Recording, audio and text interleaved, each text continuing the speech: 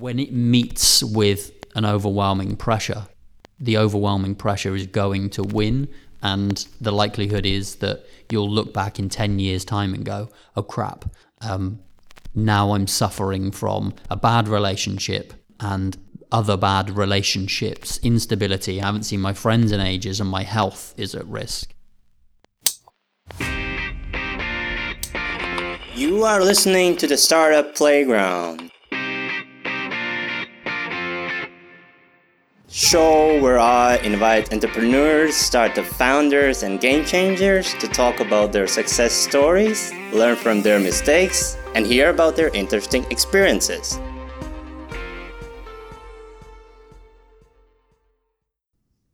Hey listener, it's me, Elvis, the host of this show. I hope you all are doing great, because today I have a very interesting topic for you. Today we're going to talk about mental and physical performance in regards to being an entrepreneur. Personally, for me, this is a very interesting topic because I oftenly question myself, what happens when we are not in front of a laptop? What happens when we have to take care of our body to reach, higher goals? And therefore, I have invited Ed Lay, a person who helps business leaders to increase their physical and mental performance. But without further ado, I'm just going to invite Ed to join me in conversation to tell me how can I and everybody listening can increase their health. Hey Ed. Hey Elvis, how you doing? I'm good. It's Monday. It's a lovely day, right? Yeah, glorious. Glorious day. Another day in spring, and Corona is taking over the world. What do you think about Corona before we start even talking about the health? Oh, good question. I'm not really qualified to speak on Corona. It hasn't impacted me, but I dare say it will in some way, in some shape or form at some point. Let's hope that we all stay safe in Scandinavia, right? Anyway, being an entrepreneur in this fast-paced world, how is being for you? Would you call yourself an entrepreneur? I guess I've never directly associated with the word. I've never introduced myself as that, but I guess it needs a working definition. So I tend to split entrepreneurs into two different categories: enterprise entrepreneur or expert entrepreneur. And for a really long time, especially when I lived in the UK, I used to identify with the enterprise entrepreneur, not really thinking about it because that's the one that we're so often exposed to. This idea that we need to take something and then we need to scale it and scale it and scale it and scale it. And actually, what I found was that moved me further and further away from the thing that I actually wanted to be doing with my time. And then when I started looking at the working definition of entrepreneur, I realized I could be an expert entrepreneur and not seek to massively scale everything, but structure things around me being the expert. Then that was a much better definition of entrepreneur for me, and one that I do more closely relate to, for sure. Where are you from, Ed? Bristol in the United Kingdom at the moment. How is the situation in England? Are you keeping like the situation in England in your mind, or just like, I'm in Scandinavia now, I don't think about, Yeah, I mean, I speak to people in England frequently. I get opinions from people in England, but ultimately 10 opinions seldom make up what's actually happening, right? So who knows what's going on in England? That's what I was thinking to mention, because it's kind of like one thing the media is telling us, and the other thing is that what's the reality, isn't it? Yeah, do you know what? I haven't read any news in probably 10 years now, so I steer clear of that, aside from what pops up in Facebook feeds when I'm looking at what my friends are up to. That's an interesting way of living, Ed, I will say. Moving on a little bit. Could you tell me more about yourself, except that you are from Bristol? Where would you have me start? I mean, how did you realize that you want to help other business leaders to increase their physical and mental performance? I guess it's something that I could say I bumbled into it, but there were fingerprints of that across my life completely, really. I mean, I've always been interested in my own physical performance and very much separated that from mental performance and wasn't really into that side of things. But I played a lot of football as a kid, but also did a lot of football coaching. I set up a soccer school when I was 15. I went to college and did sports science, and then I did a degree in sports conditioning and coaching. So I guess everything that I've ever done has kind of worked towards improving people's performance. But as I got a greater understanding of it, it's kind of honed in and zeroed in on business leaders. You're mentioning that all you do is help others to increase their performance and health, right? How about yourself? Because another episode that I had before, I spoke with a person who helps to set goals for other people's. But then I asked the question, what do you do to yourself? In this case, how do you help yourself to increase your physical and mental performance? Well, I guess the way I look at it and the way I encourage my clients to look at it is that ultimately everything you do is an output. So whether it's a conversation like this one, or whether it's work, or whether it's your physical health, it's all your output. And those are side effects of the input and the interpretation. So if I want to be able to help somebody very well improve their own physical and mental performance, then the most important ingredient in that is my physical and mental performance. So the best way to make me really bad at my job is to not look after my physical and mental performance. And the same is true of the CEOs, entrepreneurs, startup founders that I work with. Is, their output is a product of their input and their interpretation of. So before everybody else, it's you. Absolutely. It's important. It's important to care about ourselves before we care about others. Your personal life goals. Would you like to help every person in a business ecosystem? What's your life goals, basically? So the way I look at it is my purpose, right, is when I've done work to define what my purpose is, it's to show people that if they want to achieve lives of health and fulfillment and happiness and success, it's not about being more than they are. It's about integrating all of the past fear and pain and overwhelm back into who they are, rather than keeping those things as separate parts.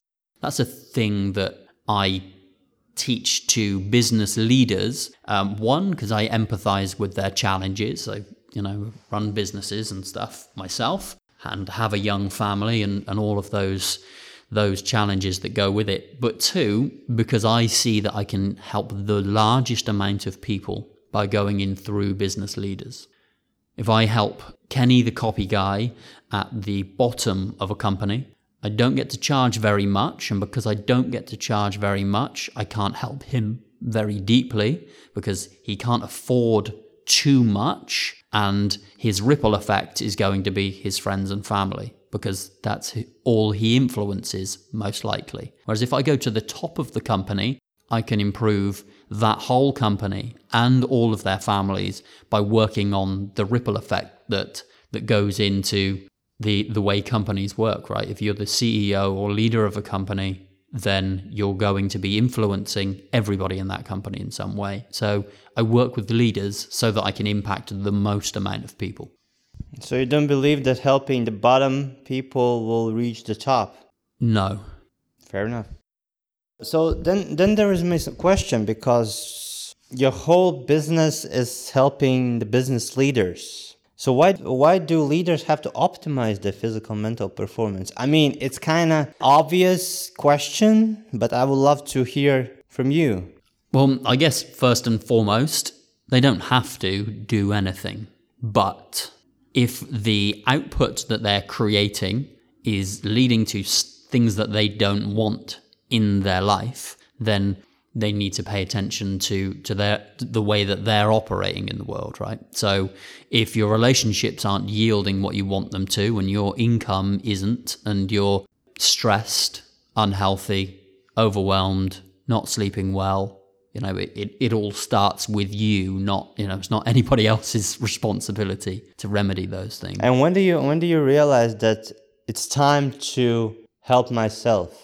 Is there like somebody knocking your body? Is this when you're feeling bad? Or what are the symptoms of like when I'm like, okay, now I have to take care of myself because I have overworked myself? Or the symptoms are wild and various, and the people that notice in very, very, very different times, right?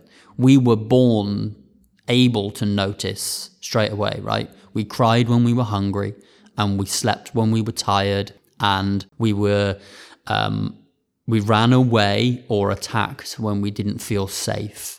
And all of that stuff it's ingrained in us. If we all followed our feelings and we all knew what they meant still, everybody would be doing all that they needed to do and no more for their physical and mental performance. But the symptoms that we get are a side effect of, I guess, the stress and overwhelm that we decide that we have to tolerate.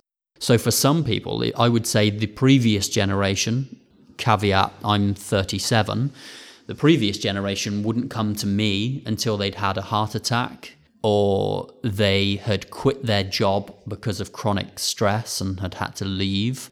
They were closing in on the age that their parents died or their father died most often. They were taking pills for heart problems, or they just had cancer and managed to get to the other side of it. That was the previous generation. This generation, my generation, from what I can see, many more are noticing sooner. And I think running a company is to attract that stuff to you, right? Whereas most people will go, that feels uncomfortable, or a lot of people will say, that feels uncomfortable, I'm going to move away from it.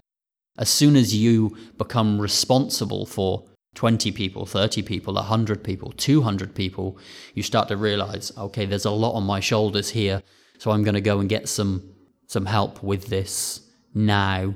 And people are getting better at asking for help.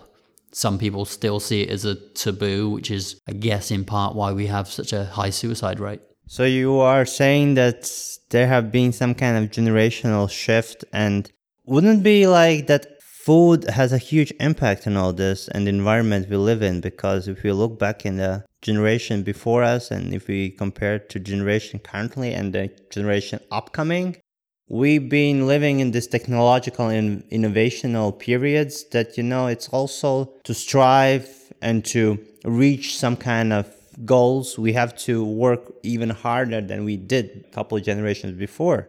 To be honest, I think it's never, ever been easier to achieve your goals. I think it's disproportionately easier. I could make a full-time income that's better than most companies would hire me for on eBay. It's really easy to create an income now. And because of that, we're just demanding more and we're asking for more purposeful work. So it's our own fault. What's our own fault? That we are asking for more, and that we are causing ourselves to reach stress in a faster way than the previous generations. I don't think that we are reaching stress faster than previous generations. I think that we're getting better at noticing signs of stress, whereas previous generations were told that emotions were bad, right? Like women were over-emotional and men weren't allowed to have emotions, and all of those numbing things tended to result in numbing behaviors like smoking or drinking or whatever, right? Whereas now it's kind of, people are talking a lot more about it being okay to notice that you're not okay and go and ask for help with it. There's still some taboo around it, but it's certainly coming down. Now I'd love to talk a little about the services that you offer. So therefore the question is that, could you describe your services in like 3 words? Could I describe my service in 3 words? Transforming leaders. Ta-da! That's good. And what services do you offer her? So I help leaders, high-level performers to optimize their physical and mental performance. I do the same with leadership teams who want to transform, I guess, the way that they operate and their companies. And I also have a company called Absolute Health that helps corporations to deal with stress and the huge expense that is stress. The current way of dealing with stress in a company is you go to a doctor when you've noticed that you're overwhelmed and you get signed off for a year. I mean, and that is kind of the complete misunderstanding of the way that stress actually works. And basically it's saying you're stressed because of work, but you probably can't pinpoint why it is, but we're going to let you go away from work, calm down a bit, and then hope to go back to work, which is incredibly expensive for the company and incredibly disempowering for the individual. And it's not true either. On your LinkedIn program, I read that you offered this 24-week program that you approach, I think, business leaders. I wanted to have any clarification because you wrote that I offer a 24-week program. Yep.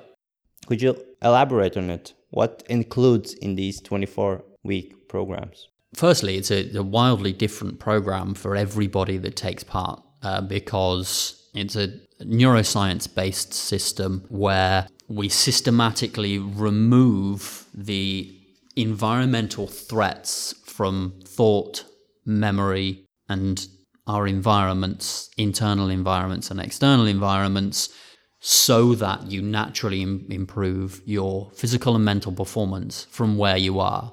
I'm not about to take somebody who isn't doing anything and then go, right, you have to follow this high intensity program. And I'm not about to take somebody who's performing at elite level in one area and say, you need to do even more, right? It's highly personalized experience, but it's based on systems that work 100% of the time. Otherwise, you're not really coaching. That leads me to a question that's also related to your company right now, or the things that you do, is that what is your biggest obstacle mainly working with other people?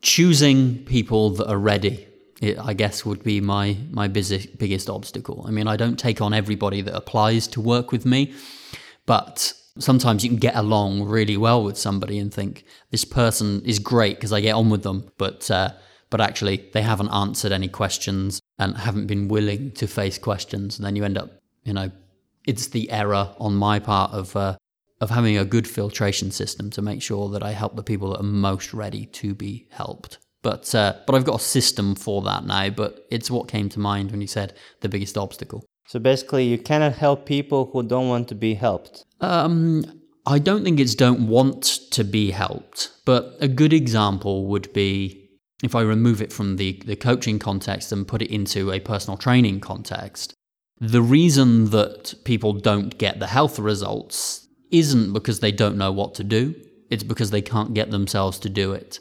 And if you say to somebody, we're going to work on why you can't get yourself to consistently do it, and they say, no, I just want you to exercise me, then essentially you're signing up for, or I would be signing up for, being someone's exercise buddy for the rest of their life, because the way habits work is not based on repetition. So I could be somebody's exercise buddy 3 days a week for a year, and then as soon as I pulled the linchpin out that was me, the habit likely wouldn't remain on the other side of it. And what are the dangers of putting basically the work ahead of yourself? Because the problem that I've seen in entrepreneurship, that sometimes, or most of the times, we don't think about ourselves, personally myself, because I can put myself in example. Basically, when I'm working, I forget, for example, to drink water, eat, sleep, which are basically, the main things that people have to do, right, to survive. So therefore, this question is, what happens when that happens? Do you know what? That's kind of a case-by-case thing, and I empathize with it. It's one of those things that, okay, so you're an entrepreneur, you've just taken on a monster project. The chances are that sometimes you are going to have to forego some sleep in order to do that thing. And me saying, you really ought to get to bed by 11 o'clock isn't going to cause anybody to go to bed by 11 o'clock. But ultimately, if you're doing that for longer than a few days, or you're doing it a few times a week, the negative consequences are going to outweigh those small-term consequences. And forget was another word that you said there, right? So it all comes back to habits. 90 to 95% of what we do is done on autopilot. So if you don't have your fluid intake and your sleep and your exercise and all of those things set on autopilot, and the way that you operate in the world set on autopilot, then when it meets with an overwhelming pressure, the overwhelming pressure is going to win. And the likelihood is that you'll look back in 10 years' time and go, oh crap, now I'm suffering from a bad relationship and other bad relationships, instability. I haven't seen my friends in ages and my health is at risk. But still at the same time, it's recognizing that there will be those occasional trade-offs where you are burning the candle at both ends. Yeah, but then, entrepreneurs say that, you have to work hard and smart. You have to work smart, not hard. And that work is going to take a big part of your life. Steve Jobs said that. And you have to find something that you love to do, right? That leads me to question is that, relationships are also part of our life, because we all live with the friends, and we all have to have a partner, female or male. But we cannot exclude those parts. Therefore, the question is that, which is more important? It's a stupid question right now that I'm going to ask, but what has to be prioritized as the first thing? Relationships or business? Because business fills up your fridge, and relationships makes you calm. Well, that's a question for each individual person. And what we see, what you've kind of mentioned there, is that the social media of what entrepreneurs say, you need to work, you need to hustle, or you need to work smart rather than hard, or you need to put relationships above, or you need to create work-life balance. It's all bullshit, really, right? Because it's all too vague. It's not specific. It's vague and imprecise. So people read it, they hear it as a complete cliche, they carry it around, they hand it back off to people, and it's nonsense. None of it holds any meaning, right? So what does putting your relationship first actually mean? What does it look like? Unless there are specific things where you can go, I'm putting this person first above my work. Or, if you said to your partner, I'm going to put you first, and the way I'm going to do that is I'm going to spend all of my time with you, your partner's going to go, that's not first for me. I don't want that, right? You have to have an agreement of what your relationship, what you want it to look like, an agreement of what you want your parenting to look like, agreement of what you want the relationships with your colleagues and your friends to look like, and a transparent look about what you've decided is a good relationship, and just not lie to yourself, and then dump all of the cliches where they belong on Instagram. So we are like sheep that following all these cliches and all these written and unwritten rules that we have to hustle and we have to perform and be all that. So that all is kind of written for somebody else, not for us. So we have to focus on ourselves and think about, does this apply to us? Is that what you mean? Absolutely. Let's take out hustle and play with it, right? What does hustle mean? Everybody's got a slightly different interpretation of what hustle means, but I think Gary Vaynerchuk was probably the person that has most coined that phrase. And what some people mean by it is you need to sacrifice something. But I think what Gary means, and what I would agree with, is that everything that we do is cause and effect. And if you're not having the effect that you want, then you're not creating the right cause. So if you want to sell a certain amount of product, and your product is good, and you have enough people who've tried it that aren't your brother's sister's best friend mother, and you aren't creating the sales that you want, then you need to reach out more. And you will only create the sales that you want if you reach out more. So hustle in that context is specific. It means I'm creating X amount of sales, and if I want more sales, I need more outreach. And if we can be that specific about what we mean in every area of our lives, the stress goes away. Because stress is just prediction and response. It's looking at your current reality and saying, at the moment, here's how I'm causing my current effect. Here's what I'm going to do next to create a different effect. So what does cause stress? Because personally, me, sometimes if I look at my life, I don't like to keep myself in stress. I like to go with the flow and just, what happens, happens. Stress doesn't cause anything good in my life, personally. So then there's a question, what does cause stress? Okay, so let's play with the word stress first. Stress essentially means that the body has entered the sympathetic branch of the nervous system. So it's gone into fight, flight, freeze mode in order to survive the current environment. So stress is really, really useful if there is a lion around the corner. If you are on a podcast and you want to be alert to answering the questions and producing your best answers and concentrating. Now, those might have differing degrees. Let's say it's 1 to 10. A 10 might be the lion and a 3 might be the podcast. But physiologically, the same things are going on. So that's stress. But more stress than we want is probably what we call chronic stress. That's when I'm entering into the sympathetic branch of my nervous system unskillfully, i.e., it serves no purpose. So if I go home tonight and I'm sat watching Netflix, and then I start thinking about things in my life that for which I don't have a clear system of cause and effect for, or a lack of prediction and response, and I go into the sympathetic branch of my nervous system, that serves no purpose at all. And my body will request me to fight or flight. So it will flood my system with glucocorticoids or sugar. It will flood my system with cortisol and adrenaline and noradrenaline, and my body will go into a protection mode. It will stop growing, stop repairing, stop digesting, stop consolidating my memory, all because of an imagined reality, something that isn't true because I don't have a system of resolution for that. Stress is essentially too much unuseful stress response. And can't stress be considered always a bad thing? Because if I mention like my own, when I'm going to do some kind of speech and I have stress, will I perform the best? And my body creates this, I pump up myself. So it's like, oh yeah, it's going to be good. Everything's going to be good. And then I consider that as a good stress.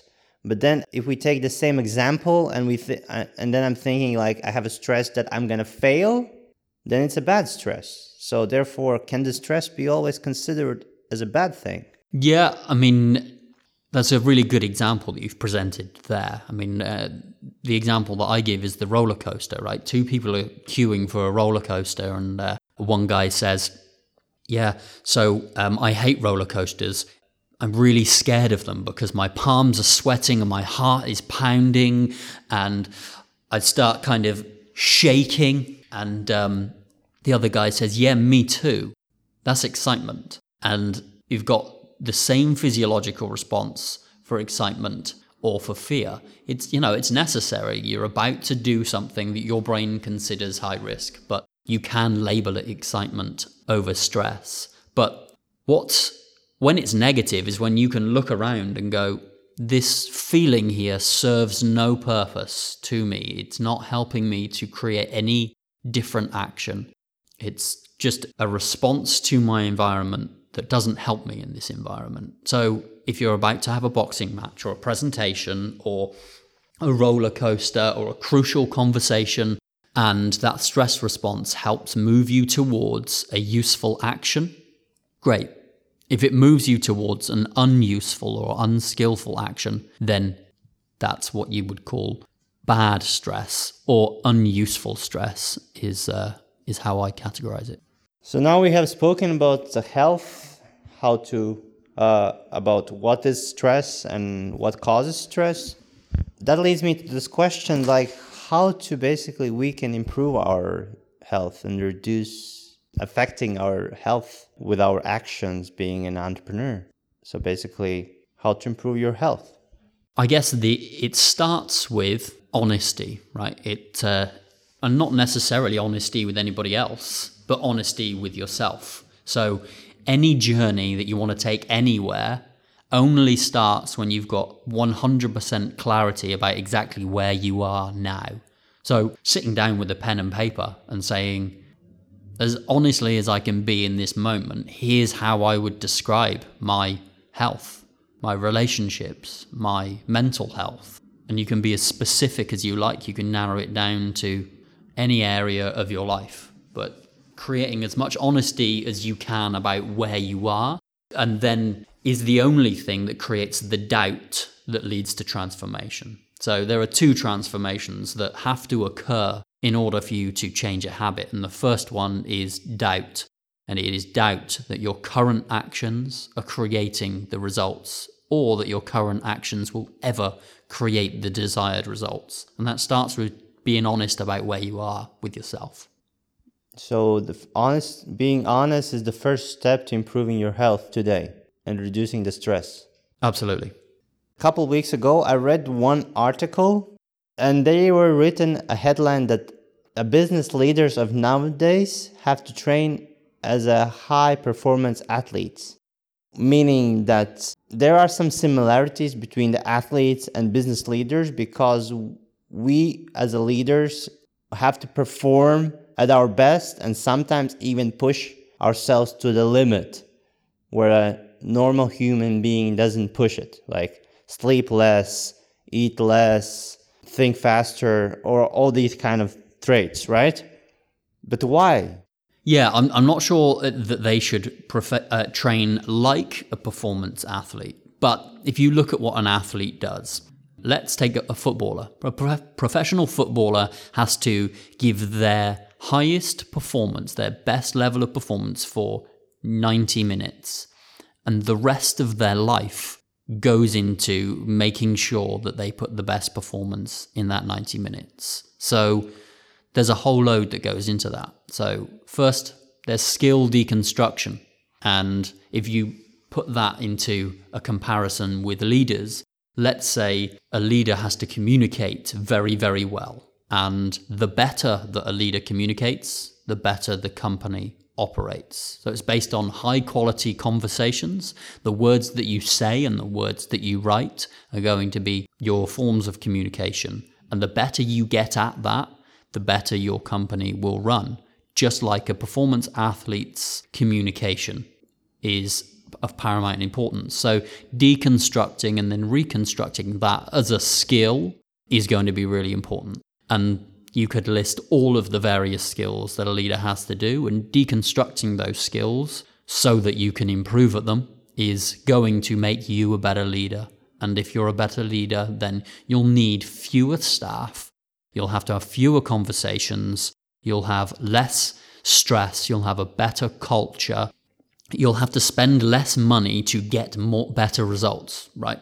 That's pretty inarguable. And then what goes into producing your best performance? Well, I guess if you just look at each thing individually and go, if you sleep enough in order to let your body repair and consolidate memory and clean itself out, we know those things happen in our sleep. If you do enough of that, then will you perform better? Yes. We know that there's something like a 10% decrease in performance for being just slightly sleep deprived, right? So if you lose 1 hour from what you should get, in inverted commas there, you're going to be 10 or 11% worse mentally performing. After 2 days, you won't know that you're worse mentally performing because your brain just calibrates and basically hides it from you. Now, the same is true of dehydration. 2% dehydration correlates to an 11% drop in mental performance. And we can do this all day in all areas, right? We can do it with exercise. We can do it with just how much you move during a day or how much you don't move during a day, how many toxins you take in, how well ventilated your office is, how well lit your office is in correlation with outside. There are literally dozens and dozens and dozens of things that you could add in to improve your performance. And actually, every now and then we get someone in a generation. And if we go to sport, we get Ronaldo. Ronaldo relentlessly does more than anybody else does to improve his performance, which has put him head and shoulders above everybody else. And I guarantee that that's not due to talent. It's due to all of the other things that he's done to nurture the stuff that he innately had. But humans aren't born with the football gene, right? So it's about the mental and physical performance things that he's added in, incredibly skillfully, of course. But if we want to get more out of ourselves, then we have to look at those things that can provide a disproportionate gain. Like being hydrated will provide a disproportionate gain to pretty much anybody who was dehydrated, which kind of is a large part of the population at any given time. But isn't sometimes pushing yourself to the limits can, in the long term, cause negative health effects? Yeah, I think there's a huge misunderstanding to pushing yourself to the limits. I mean, again, that's vague and imprecise. It doesn't really mean anything. What does pushing yourself to the limit actually mean? For example, I can feel in my own body personally that since I became an entrepreneur, and I'm not saying I'm complaining about being that, is that I'm sleeping less. So basically, my sleep have went from 8 hours to 6 hours. Yeah. But because of also my job, my primary job, which starts very early, and in the way that, I'm not used to going sleep like at 9 or 8 o'clock in the evening to get this perfect 8-hour sleep. Or is 8 hours that every person has to sleep, or a person can sleep less and still perform best? There is for sure an amount of sleep for each individual that has them perform better and their best. And generally that is the work that has to happen at night. So if you said, I'm not going to change from 6 hours sleep a night, then I would say, okay, so how do we make that 6 hours sleep twice as effective as it currently is, and look at the rest of your life and the things that you're doing, right? So if you're dehydrated, you're going to get worse quality sleep. If your lymphatic system is clogged up, you're going to get worse sleep.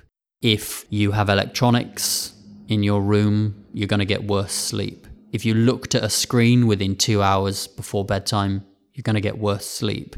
If your temperature in your room isn't right, you're going to get worse sleep. If your room doesn't have a window open, you're going to get worse sleep. If there's dust in your room, you're going to get worse sleep. And I could go on probably longer than we're willing to record this podcast of ways that you could improve your sleep, right? But so pushing yourself to the limits in that context is essentially saying the only thing that has changed is my sleep. The only thing that I can affect is my sleep.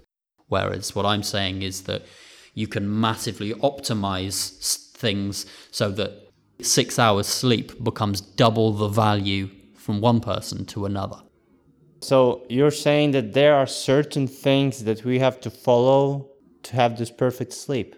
To improve our sleep. Because you just mentioned all the things that I do, and I'm not sure, am I getting full sleep, or maybe I'm just sleepwalking every day since I started being an entrepreneur? In that case, because I do watch electronics before the sleep, I don't open a window, and yeah. It comes back to our concept of time, right? Mm-hmm. What we go, and nobody makes the mistake in sport. Nobody says that my 90-minute contribution is equal to Ronaldo's 90-minute contribution. And the same is true of sleep. If everybody got 4 hours sleep a night for the rest of their life, if we just said that's a universal truth, everybody's allowed 4 hours, We wouldn't all die at the same time because we were now regulating this 4 hours. There'd be a vast difference in quality based on what work your brain has got to get done. If you've got alcohol in your system, for example, which means if you've drunk in the last 72 hours, your brain is going to say, alcohol out first. And then once alcohol is out, it's going to say, now let's try and fix the backlog of all of the mistakes you made, right? Then it's going to say, we've got a load of work to do inside your body to repair. Are all of the ingredients present? Because if you didn't eat enough protein and you didn't eat enough nutrients, basically the exact chemical requirements that your body has, then the jobs can't happen, right? Just like if somebody needs to dig up the road outside and you haven't provided a digger and the tools and hard hats and electricity and water and all the stuff that has to go into it, that job won't happen. And the same is true of nutrition. The repair that has to happen at night just won't happen if the stuff isn't available. So now over time, your 8 hours of sleep a night or your 6 hours sleep a night is worth less and less and less and less. And your body's just working on allowing you to stay alive, not thrive. So what you're suggesting is to sleep more. That wasn't what I was suggesting, no. What I'm suggesting is that there's something that everybody can do to improve their sleep. Most people will say, a lot of people will say, I can't get any more sleep than I can. But everybody could improve the quality of their sleep in some way by making one small measure, and then another small measure, and then another small measure. But wouldn't it be kind of connected to the habits that, you, personally me, I have set some kind of like a daily routine to have everything done, including, like going to my main job, meeting up with people, staying in focus with the business and everything. Wouldn't it be kind of connected to the habits that, you are already living in this daily routine for a very long time and you have developed some kind of certain habits of going about the day? I'm not sure I entirely understand your question. The question that I'm kind of asking is that, can habits affect our health? In meaning that, there are good habits and then there are bad habits. Of course. We all know that habits have consequences, right? And I'm not a fan of the term good habit or bad habit, because any habit that you have was formed as a good habit in this moment, okay? So people smoke for social connection or to medicate a feeling. That's the only reason that people start smoking, right? Because objectively, we know smoking bad, right? We knew that before we started. There's never been anybody who's ever thought, these things are good for me, right? So why start?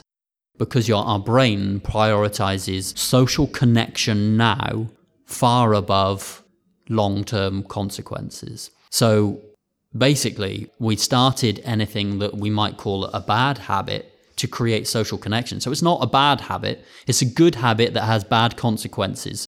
So if we can deal with both areas, if we can go, how am I going to lose social connection? Or will I lose social connection if I stop this thing? And deal with the part of your brain that panics when you say you're going to create a new behavior or stop a behavior, and then create a new behavior instead that will either facilitate the same result or move you in the direction you want to go in. It becomes much easier to create a new habit. And I'm sorry, does that answer your question? Kind of. Therefore, I wanted to ask you, the question is that, you said you don't like to say good or bad habits, right? Are there right habits? Are there right habits? Right habits, and how to choose those right habits. You're just trying to trick me. That's right or wrong habits. The habits is the habit is what result do I want, and am I willing to do the behavior that is required in order to get the result, of which there are probably many, and am I willing to sacrifice the things that I will lose? And that just takes a kind of a grown-up look at it, rather than I'm going to force this into my life and force other things out of my life, which just isn't how we work as humans. Okay, fair enough. I didn't try to trick you in. Yes, you did. The next thing that I would love to talk about is about how to balance, because we spoke about relationships and the importance of relationships, right? Some people see relationships as an important part of their lives, some people don't. So therefore, the question is how to balance between business and relationships. Because as I mentioned before, somebody has to put that food in that fridge, but also somebody has to make love to your wife or husband or something, right? Sounds like you're outsourcing it. So how to balance your work between your personal life? I guess it comes back to what do you want to put into your relationship? What do you want to get out of your relationships? Which are the important relationships to you? What do you want to put into your work? What do you want to get out of your work? It comes back to creating that prediction and response and clarity around all of those areas. Those tend to be conversations that we rarely have, that if we did have, would work much better, right? I would never take on a business contract without agreeing the T's and C's of it, right? You've got to say, these are the terms and conditions. This is what I believe I'm buying from you, and this is what I believe I'm buying from you, vice versa, right? And a relationship's not necessarily transactional, but there are expectations in them, and relationships break down when those expectations aren't met.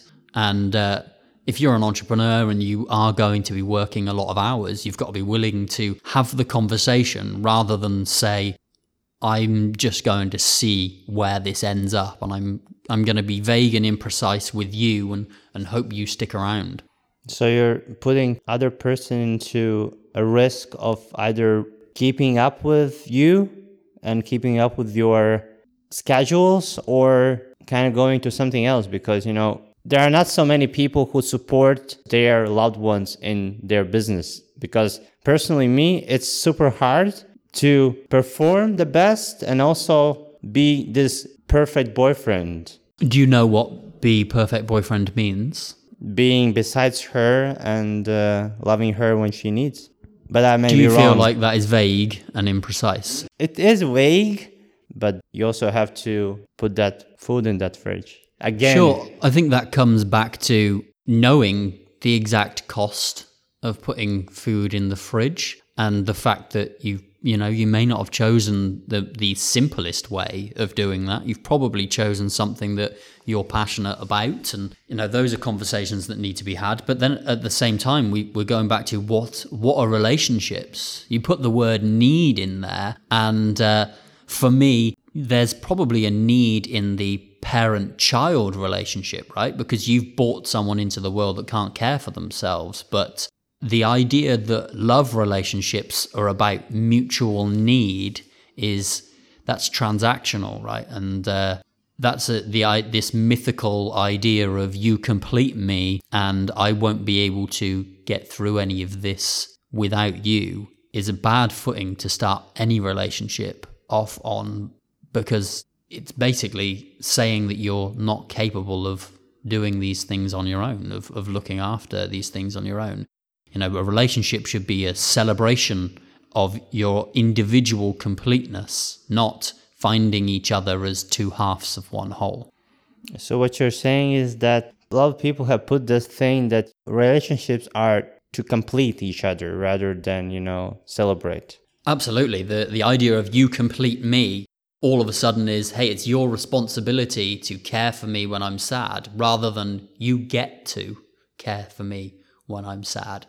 If you've decided that a relationship is important to you, you've got to decide what you're willing to put into it and what important actually means in that context, and being in it together and what that actually means, and what you value in life, and what you want to get from a partner, and be really clear and specific about that, and decide whether you're willing to put that into the relationship. Interesting way of approaching it. And I also have very interesting talk with you. I kind of flew away from whatever I wanted to ask you, but I asked you some other specific things that's also close to me, and also I believe that the listeners will enjoy and listen to what you have, Ed, to say. But to finalize and kind of put the cherry on this beautifully built cake that we have built in the last 1 hour, I want to ask you this question. All this shows about entrepreneurship and how entrepreneurs can share knowledge and help each other. And you are about helping business leaders to increase their physical and mental performance through various ways, as you do through your program. What would you recommend to other entrepreneurs to invest their time in if we take your level of expertise? The catchy phrase that comes to mind is, if you don't go within, you go without. And what that really means is know thyself, right? It's going inside yourself and realizing that all of your actions and all of your experiences cause and effect, and that you are at cause. You're responsible for everything, all of your outputs, and you can only change those by self-reflection.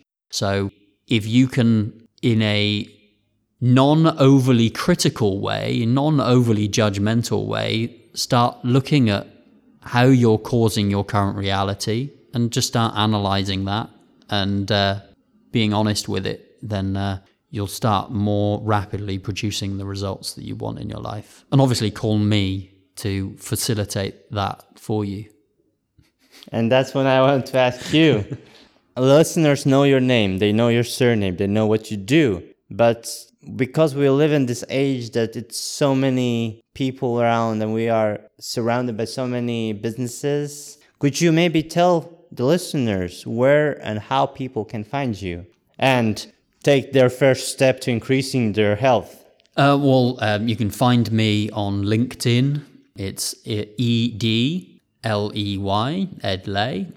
I have a website that is edley.net. I have another website, absolutehealth.net. LinkedIn's the place that I'm generally most active.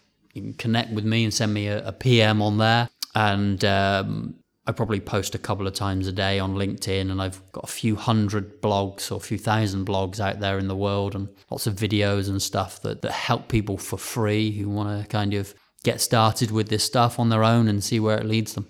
And you started talking about blogs, and I could not ask about what I read yesterday, because when I start reading your LinkedIn, and I highly suggest everybody who is listening to this one to go on Ed Ley's LinkedIn articles and read about all it. All the articles that you're writing are super engaging and super nice to read. But the one that stood out to me is that the number one problem for the business leaders. Yeah. Could you maybe briefly explain what it's about? Because when I was reading this, each line, it wasn't like written in paragraphs. It was more written like in sentences that made this reading experience super like, what is the next sentence you're going to say? And you kind of straight away went to this, like, you didn't go like to like intro, chapter, this and this. You straight away went to this, what you want to say, and then let's go about it. So could you maybe briefly explain what is the article about? I would have to confess that I'm not sure what the end point of what the number one thing was for business leaders, but I imagine it was along the lines of mental performance. But I guess what the article was about is helping people, helping leaders in particular, see themselves in a story, and that they can say, oh, that's me, I do that. That's me, I do that. And what I've done is I've put the fingerprints of stress into every single sentence so that people can see it's not just that feeling that you get every now and then where you go, things are a bit busy at the moment, but actually it's got traits. You know, the excessive use of caffeine and going to your phone when there's actually nothing to get from your phone right now, and checking your email when there's no reason to be checking your email, and not being mentally present with the people around you, and not going to sleep despite the fact that you've got nothing else that needs to happen now that's more important than sleep, and using alcohol to calm yourself down and using caffeine to take yourself up. It's just a small guide to allow people to see the fingerprints of stress in every moment. Yeah, that was the article. Oh, thank God. No, because I was reading through it, and then the end, the peak. I was like, so what is the end? What is this problem?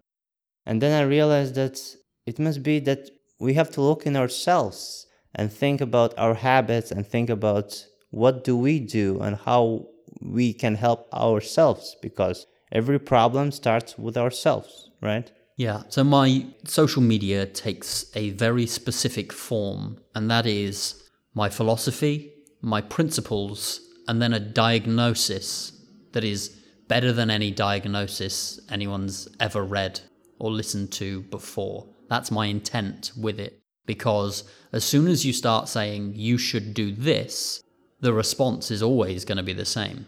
I already know that, which isn't helpful. Whereas if people can see a diagnosis of what's happening, then they can then start to figure out, okay, so now I can do something about this because I know the cause. Yeah, that's true. But right now I'll say thank you to spending time and sharing your knowledge. And Been a pleasure. And I hope that the listeners, I'm definitely sure the listeners will enjoy. Some of them, they'll take their first step to increase their physical and mental performance, and hopefully they'll also contact you if they are in the region they are currently, or maybe they are in other side of the world. So maybe I see clients all over the world. You can see clients. So everybody who listens, please contact Ed Lay, and I'll share the links down in the comment section or in the description section when I'm going to post this episode. But before we finish, I want to ask you one more thing about your experiences in this podcast. How was it? Most enjoyable. I mean, I always enjoy being taken in slightly different directions with questions that I kind of ask myself frequently. But it always helps to have someone on an entrepreneurial journey themselves kind of ask the questions that are most burning to them. Helps me, and hopefully helps people listening too. I think they do. I'll thank you again, Ed, and I'll say goodbye to you today. Goodbye.